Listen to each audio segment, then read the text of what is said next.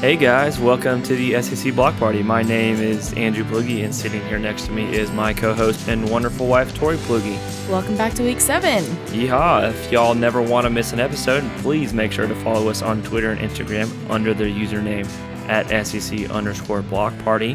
And if you do enjoy our podcast, please go rate and review us on iTunes and SoundCloud. If this is your first time joining us, this might come as a surprise to you, but we're going to go over the 2019 weekly standings in the conference. So right now we have a four-way tie for first place in the SEC. Number 13, Florida, receiving votes Georgia, Ole Miss, and number 16, Kentucky are all sitting at 6-1 in conference. So I know we play Georgia and Kentucky this week, so some mix-ups and change-ups are going to happen. It'll be interesting to see how that all plays out. Missouri is sitting at 4-2 in the conference in fifth place. They're ranked 25th in the country. A&M is now receiving votes in the ABCA poll. They're in sixth place at 5-3, followed by LSU, Alabama, and South Carolina, then Tennessee, Arkansas, and Mississippi State and Auburn. A couple of games that we loved last week. We have Arkansas getting their first conference win of the season against Mississippi State. It's been a long time coming for the Razorbacks as they've been very close in a lot of matches. Yeah, for our SEC Players of the Week, our Offensive Player of the Week is Texas A&M's Holland Hands.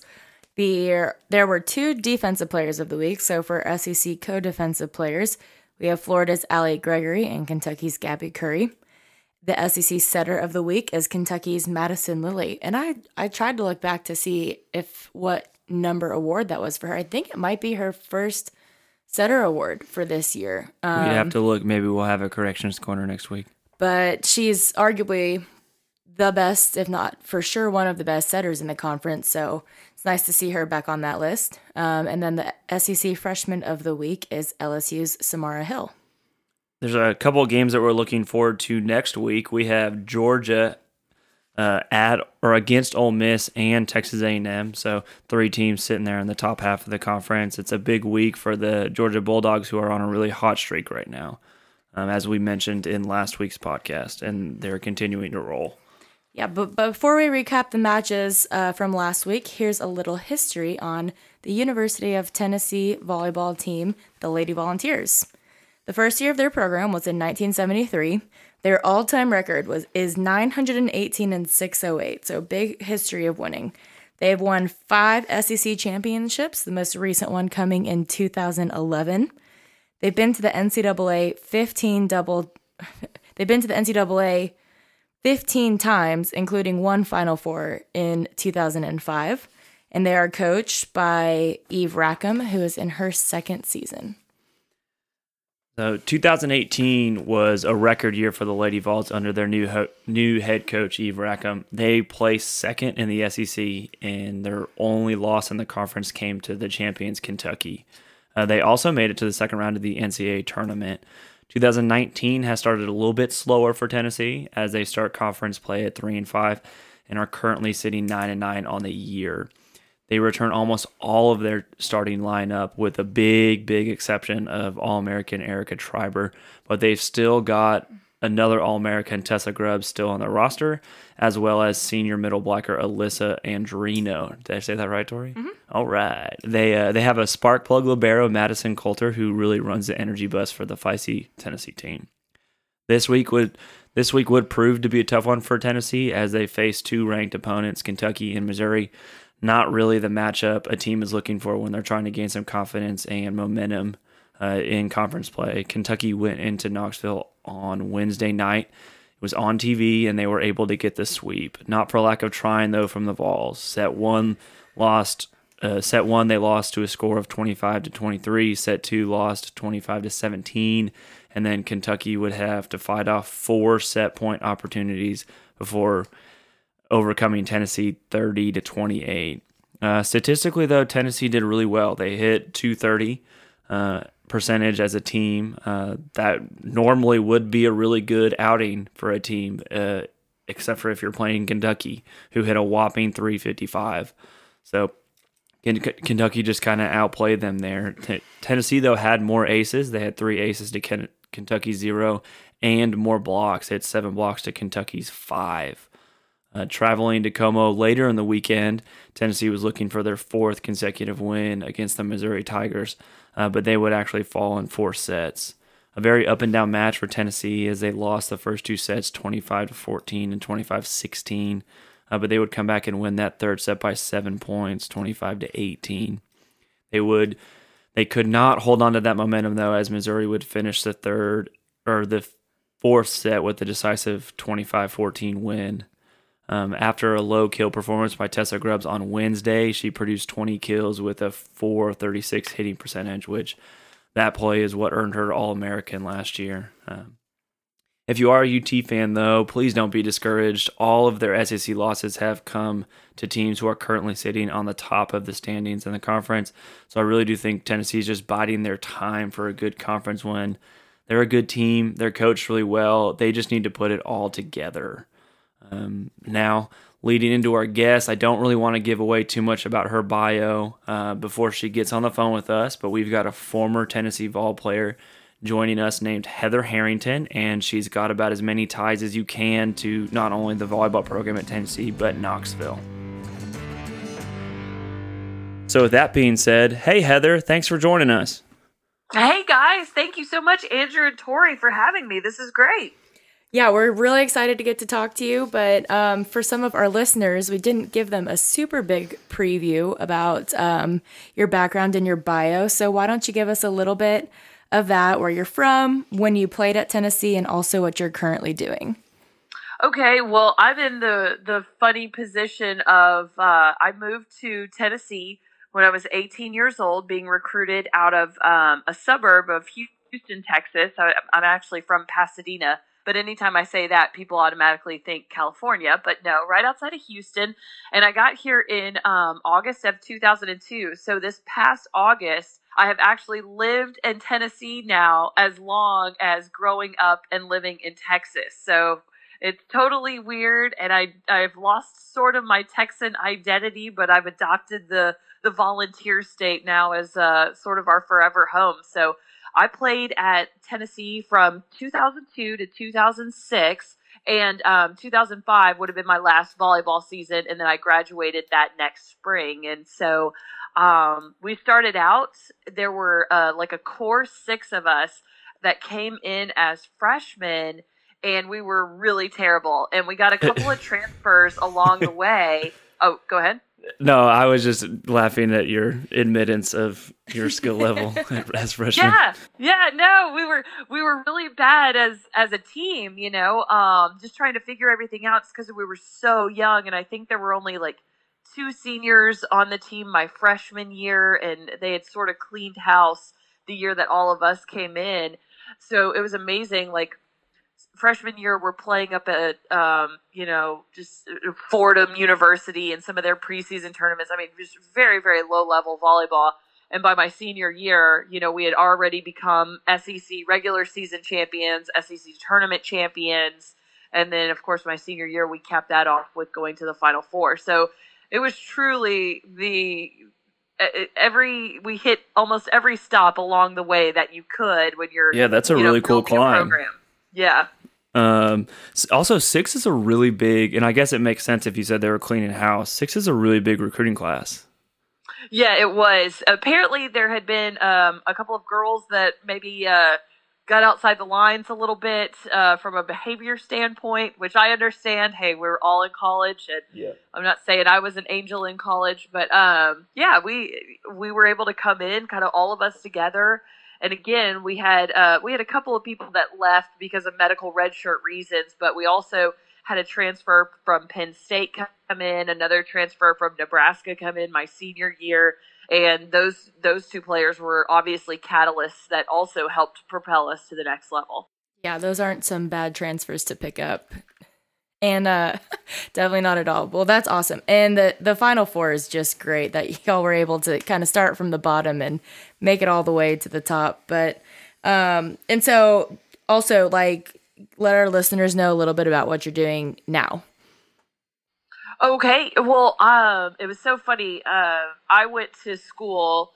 They call it a journalism electronic media major, and I was on a hard news track, and I thought I for sure wanted to be Katie Couric and, go report the news and maybe travel overseas and do all this. And I sort of got into that a little bit while I was still in college doing my practicum. And I realized this is just not for me. And through some weird circumstances, I ended up also with an internship with the Sports Animal in Knoxville, which is Knoxville's very first 24 hours a day, 7 days a week, 365 days a year sports radio station. So They cover the Vols, they cover women's basketball, men's basketball, baseball, softball, just everything sports you could imagine. And they had actually been looking for a female voice. And they had tried a couple of other girls, and they just had not ended up working out. And they tried me, and it was so funny. I owe everything to Vince Young, really, because he was coming out in the NFL draft that while I was doing my internship, and they have to take in the NFL an aptitude test. They call it the Wonderlic test. Yep. And he had scored like single digits. Yep, I remember that. Or a 7, yeah. And so these guys that I was interning with, they found a sample test on the air, like during a break, and they just come on live radio, morning drive time. I mean, this was morning drive, and they administer this test to me, and I had, I'd done pretty well, but I'd also gotten some wrong, and they started giving me the business about it, just sort of teasing me relentlessly, and I kind of fired back, and they later on told me that that's what they had been looking for. They had been looking for a woman that was going to know enough about sports, but also be able to stand up to either the criticism or being questioned and what have you. And so that was sort of, without me knowing, that was kind of a test to move forward with that company. And it ended up all working out. And I did that for 13 years. And recently I've transitioned now with 2 kids. Kind of hard to get up at 4:00 in the morning. I can only imagine. On the radio at 6 a.m. So I've actually moved to middays now with another guy that also has 2 kids, and we just rock and roll, man. We love talking about the Vols, love talking about football and everything else sports related. According to the website, you also love to talk about The Bachelor and Bachelorette. Yes. I actually, the funniest thing about that, he is way more into, I read the spoilers, like on People Magazine or, just in the tabloids. And he actually watches it with his wife every week. It's hilarious. And so there's a really good juxtaposition of, it's like, wait a second, who's supposed to be the woman here? Because you're all in. And I'm just reading to try and keep up with you. Yeah, I wish Andrew would watch it with me. He won't do it. They say, now you're married, and I understand you guys have a little one on the way, but there are national bloggers that are out there that are like, dude, if you are a single guy in your 30s and you are not watching The Bachelorette, you are really missing out on great icebreakers on talking to women. I can only imagine. Well, what a cool story about Vince Young. I have never taken the Wonderlic test, but me and my guy friends always talk about it. We need to do it. So that's kind of cool. Oh, yeah. Hey, there's tons of samples. Just Google.com. You'll find one.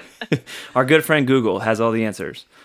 So, okay, you said you went right into that job after college. You kind of stumbled into it. Can you give us a little bit about the learning curve? And I guess in the major, you had opportunities to talk on live radio, but doing it on a daily basis, was there a big learning curve? And like, what did you say is the hardest part about doing something like that? Well, I think just the transition of being a college athlete, you really realize the first couple of months in the real world that even if you didn't play like football at Florida or Alabama or Tennessee, if you were a Division I athlete in the SEC, life was pretty good. And you might not have been able to see it at the time, but when people aren't doing everything for you, like, managing your schedule, managing your day-to-day agenda, helping you work out, helping you eat right, there's a huge just life learning curve about, making sure that you are not eating the same things that you were probably eating in college because you're not working out the same. And well, you don't have access to all of it either. Yeah, because the crazy thing is, and Tori, you might know this too, because you played at A&M. Like athletes do not gain the freshman 15 or freshman 25. It seems It's like now the post grad 15 that the normal girls do, but you gain it at like 25 years old. It's so when much you're worse. a couple of years out of volleyball. Yeah, absolutely. Yeah. So it's just like, managing all that. And then, of course, learning how to pay your bills. And I think I was dealt an extra challenge because, again, I went into a male-dominated arena where women really aren't, they're more welcomed now. But, when I was, Erin Andrews was obviously on the scene doing football sideline reporting, and she was doing great. And I think it was like my second year with the radio station that the whole scandal of her stalker, videotaping her and stuff came out. And it was like, whoa, that was because I really respected her. And I thought a lot of people really respected her. Twitter was still very new, and you had to put up with just daily garbage on Twitter. Oh, yeah. Which I hear is still the same. I've disengaged from the Twitterverse, so. But Good for you. We're proud of you. Yeah. So, it was solidifying yourself in being able to say, hey, listen, I really do know what I'm talking about, and gaining the audience's trust because, they wake up every day with you. They do their routine and they invite you basically into their lives every day. And it was really cool. One of the biggest compliments I ever got, some guy, he drove to a remote that we were having. So like we just go on a broadcast and publicize a business and they have us there. He actually drove out of his way that morning and he stopped. We were at a golf course and he said, hey, I just wanted to let you know I was one of those guys that thought women shouldn't be talking about football, that, I didn't think you were going to last and you've really changed my mind. He's like, not only do I think you know your stuff, but he's like, I really look forward every day to hearing your input. And that was the biggest compliment I think I've ever gotten. So I'm not going to say it was all like rocky, but I mean, there's been so many just amazing moments through this 13 years too. Well, how special is that? That's a really cool story. Yeah, it definitely makes it worth it to get some validation and, I'll be the first to admit that my wife is a lot better at sports than I am, and still makes a career out of it. So I'm I love on board. that. Yeah. Well, part of my career is recruiting, and so I'm always interested to know through your recruiting process, what made you choose the University of Tennessee?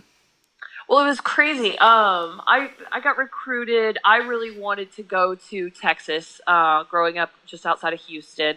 And the University of Texas actually took two girls from the city of Chicago. I think they played for Spry my senior year. And so I never got an offer. I got offered by almost every single University of Texas campus except main campus in Austin.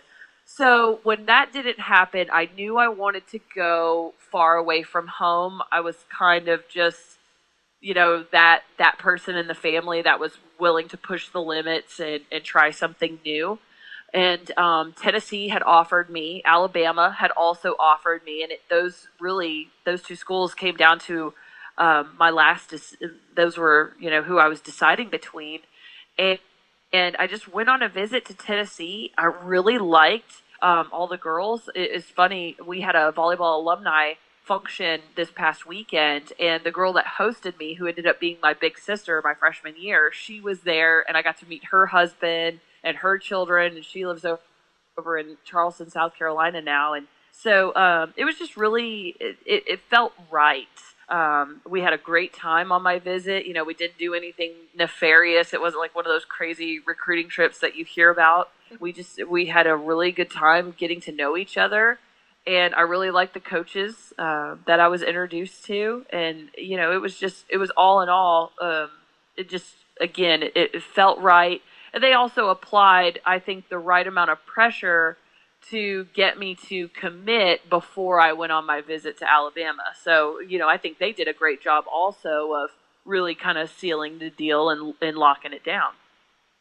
Yeah, definitely. I mean, obviously, there's something about Knoxville you liked if you're still hanging around. So it doesn't seem like too bad of a gig. No, absolutely not. It was so funny, too, because I always tell this story. Coming from a very diverse area, The high school that I went to was almost 70% Hispanic. Coming from a big city, there was just so much culture that I was used to growing up. That moving to East Tennessee and being very much in the Bible Belt and very conservative and not a ton of diversity at the time. I was kind of like, man, when I graduate, I think I'm moving back home. I don't think I'm going to live here. I need the restaurants and the glitz and this and that. And it's so funny because I have completely fallen in love with this area, with how beautiful it is, and with just how incredible the people are. I mean, there are some great people in this town that just so nice. They're all huge sports fans, which that is what I am at my core. Well, and it's just allows you to have a job. Yeah, absolutely. Absolutely. And I'm sure you guys watch. I know y'all mostly pay attention to volleyball, but football, it hasn't been the best of times lately for Tennessee. But there's still this like core group of fans that they're never going to give up on the balls. And anytime they open up Neyland Stadium, those people are going to be there. And I think that's really cool. Yeah, I have yet to go to a football game at Tennessee, and it's on my bucket list. I try to make it to, I try to travel to all the different games I possibly can. I haven't made it to that one yet, and I really want to. I want to see the checkerboard. Mm-hmm. Yeah, you'll have to save my phone number, and when you come in town, we'll show you where all the places to go are. Perfect. So we talked about recruiting and getting you to Tennessee. Just real quick, do you have a favorite memory from your time in school outside of volleyball? Or if it's volleyball, that's fine. Yep. Yeah. I would say, the biggest, we were so, that was probably looking back on it. We probably should have engaged with the rest of the student population more and tried to make other friends or learn about this area, because all the knowledge that I've gained from, about the Smoky Mountains and things like that has been since I've graduated. So we could have done our due diligence a little more about learning about this area. But I will say we were a close team, and we truly were like sisters, because there were times that we could fight and want to claw each other's eyes out. But if somebody else tried to, pick on one of our own, we would very much come to their defense. And so my favorite memories are definitely from volleyball. And I think the biggest one, of course, would be beating Penn State at Penn State in the Sweet 16. You talk about just like the David and Goliath match. We were kind of some ragtag ragamuffins. We had some talented people, don't get me wrong, but not up next to a Russ Rose. Penn That's State awesome. Team. Yeah, their outside hitter, I think she was 6'6" or 6'7" that year. And she was only a freshman. She went on to be, multiple year All-American and national champion. But that day, she had, I think, 24 kills and 24 errors, and she hit 0 against our block. And it was just the most, they had, it was packed in their gym. I can't remember, but it was over 3,000 people that were probably there watching. That's probably a really special place to play, but not only play, but to come in as a visitor and win, because that does not happen often. It does not happen often. Yeah, exactly. And so to just kind of silence that whole area, it was incredible. And then, going on, beating Missouri in the Elite Eight and going to the Final Four, it was incredible. It was definitely the way to end it. But also second highlight would be beating Florida at Florida my junior year to win the SEC championship, the regular season. They put us on the front page of USA Today because Florida had not lost a match in the SEC. Now, this was before A&M and Missouri came into the league, but they had not lost a match in 15 years, and we beat them, and it was on their home incredible. court. Yeah, that's amazing. What year was that? To know that Mary Wise is still there, it's like what year was that? 2004. Yeah, so the year they won the SEC. Yeah, that was 2004. So her first year of coaching was 1991. So that was like almost her entire tenure as a coach. And then, that's unbelievable that she didn't lose a conference match in 15 years. Yeah, they were just that good. They had a girl on that team. Her name was Ari Cruz. I think she was either from the Dominican Republic or Puerto Rico. It was one of the two. She's the most amazing volleyball player I've ever seen with my own two eyes. still to this day. Unbelievable. That's amazing. And so I got to know what it's like playing on that main stage. I mean, everybody in the sport knows that the Final Four is the mecca. It's what everyone's looking for, and working towards. So what's it like going out on that court and competing? Well, it was just wild. First off, it really did kind of give you a glimpse into the world that it has to sort of be like if you're a men's basketball or a women's basketball player, because you talk about the red carpet being rolled out everywhere. I mean, they're flying us on private planes and they're giving us all these swag bags with like hundreds of dollars worth of just awesome stuff in there. So that standpoint was just kind of mind blowing. It was like, wow, people really care about volleyball. And then our Final Four was in San Antonio that year in the Alamo Dome. And now I will say the court is configured to where only half of the dome is used. If you go to a men's Final Four, they're in a dome and the whole thing is being used with the court as the centerpiece on the stand. So it was half, but it was still the biggest place we had ever played in. And I remember just looking up at the ceiling and looking at the lights like, golly, that is high. You really had to take full advantage of all your practice sessions to sort of get your depth perception engaged. And I think, and after talking to Pat Summitt a couple of years after I started my career, we were sort of going over it, and she was a big proponent, and you sort of have to get to the Final Four maybe once or twice before you can take that next step and win a national title, because I do think all of us were so caught up in just the wow factor that everything was. I mean, we got smoked in the Final Four. Washington, they had an outside hitter. I think she was Serbian. She was amazing. She just single-handedly demolished us. And Washington actually went on to win the national title that year. But I just remember, you almost have an out-of-body experience as you're watching everything unfold. And you're just like, wow, this is our life right now. This is so cool. So it was great. We had a ton of parents that came and watched us play, and that made it even more fun and special. Yeah, and a homecoming to Texas for you. I mean, that's incredible too.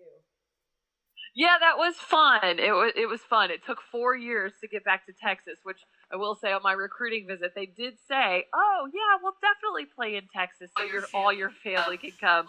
Well, they kind of had to get lucky to fulfill that promise. Hey, it happened, and I'm sure no one was upset that that's the game they got to go to. So I'm sure it was great. Yeah, exactly.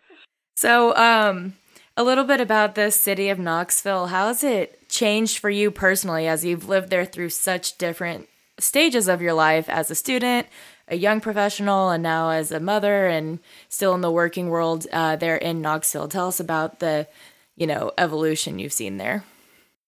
Well, they called Knoxville the scruffy little city, and it just is such a cool place. There are so many things. It has changed so much in just the 13 years that I have been a professional in Knoxville. So it's hard for me to speak to the whole 18 years because, again, when you're living that campus life, and my first 2 years, all of the girls that we came in with, nobody had a car. We strictly lived on campus and just sort of navigated our way, bumming rides and stuff. And that's why I think we were all so close, is we kind of had to be, because we were each other's company and stuff. But man, our city has grown up. We've got amazing restaurants now and amazing nightlife. I don't get to enjoy that as much anymore with a 3 and a 1-year-old, but I can still appreciate a great date night, downtown with my husband. And, it's just, it's kind of the best of all worlds, because you're close to international airports, just a short drive. You're close to the mountains. You're close to just everything you could want to do outdoors, like whitewater rafting and stuff like that on the Ocoee River. So it's like, if you are a city person, Knoxville's a big enough city now to where you're going to be happy with the shopping and the culture.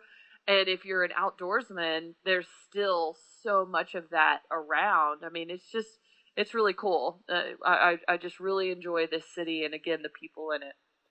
All right, Heather, well, we're wrapping up here, so I got one more question for you before you leave, and it just kind of like, what are your final thoughts on why or what makes Tennessee so special for its fans, for the people who live in Knoxville, just for the SEC entirely? What makes Tennessee special?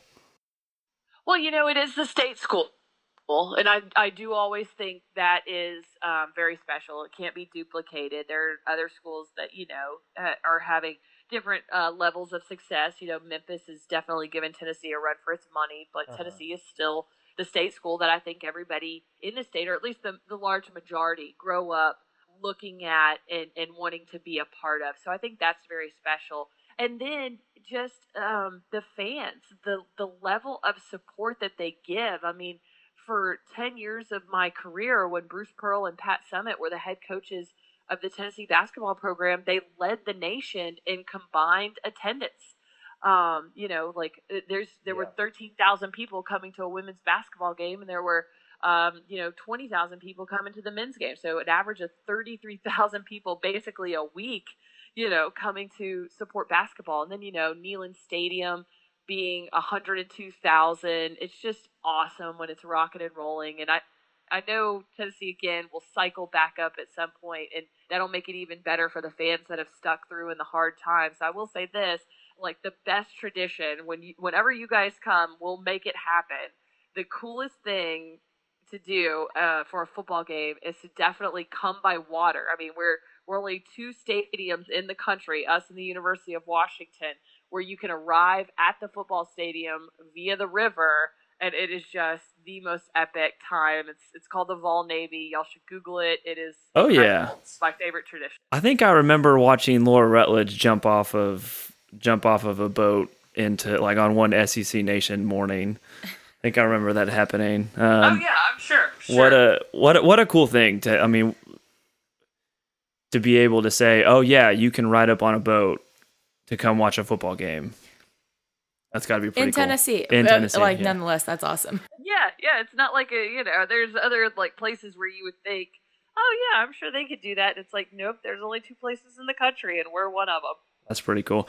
All right, well, Heather, thank you so much for coming on. Before you leave, is there anything you would like to plug to our fans to maybe go take a listen to, or just anything you want to promote right now? Yeah, I would love to just promote our radio station. If anybody is ever in Knoxville, we are on FM 99.1 and AM 990. We're a dual signal. We're called the Sports Animal. Or people can always stream us if they ever want to check us out. I'm on from noon to 3 with another guy, Josh Ward, and we're at sportsradio.WNML.com. So stream us, listen to us, and if you're feeling brave, give us a call. Awesome. Well, Heather, it's been such a pleasure. Thank you again so much. And we really appreciate you coming on the podcast, and we'll keep in touch, and we'll definitely let you know when we make it up to Knoxville. Absolutely. Yes, that sounds awesome. Thank you guys, Andrew and Tori, so much for having me. Wow, Tori, that was a really outstanding interview. Yeah, she was so easy to talk to. I mean, obviously she's a radio host, so she does it for a living, but really a super cool perspective on Tennessee volleyball. I am very much looking forward to looking up that stat on Coach Weiss at Florida, because I'm pretty certain that she started 1991, which would mean her first 15 years as a head coach at Florida, she did not lose a conference game, which it just blows my mind. Pretty good head coaching statistic. All right, well, moving forward in the podcast, I am going to sit back and relax and have Coach Plugge teach us a little bit of something about volleyball in Volleyball 101 with Coach Plugge.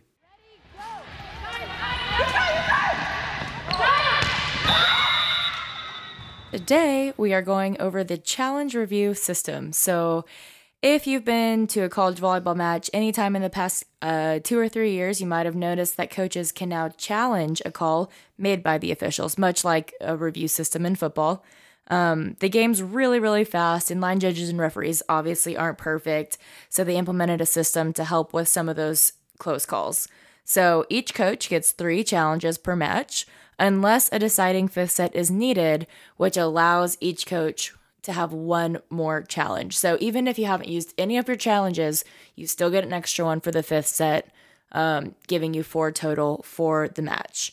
The challenge card can be used to determine if the ball was in or out, if there was a touch on the play, which also includes 4 hits, so no touch on the block or something like that, a foot fault at the service line, if a player made a net violation during the play, or if there is a back row attack line violation. During the review system, the call can be confirmed, reversed, or ruled inconclusive, in which the call stands as made by the referee. In some cases, reversing the original decision can result in a replay. For instance, if the referee blows the whistle before the play is over, a challenge is called and reverses the decision, the ball would be replayed because the outcome of the play after the early whistle was unknown. And basically, that's a brief overview of our challenge system. It is a little bit newer, so rules continue to be amended each year as the system progresses. One thing to note, in football, it works a little bit differently. If you win a challenge, you get it back. You do not get any challenges back in this. You get 3 if it's a 4-set match or less, no matter if you win them or don't. Absolutely. So even if you win the challenge, it's gone, no longer can be used. Sometimes you might see a coach run out of timeouts. They haven't used the challenge yet. They might try to fake challenge something to tell their team something. And it's kind of used that way thing. Sometimes. Yeah.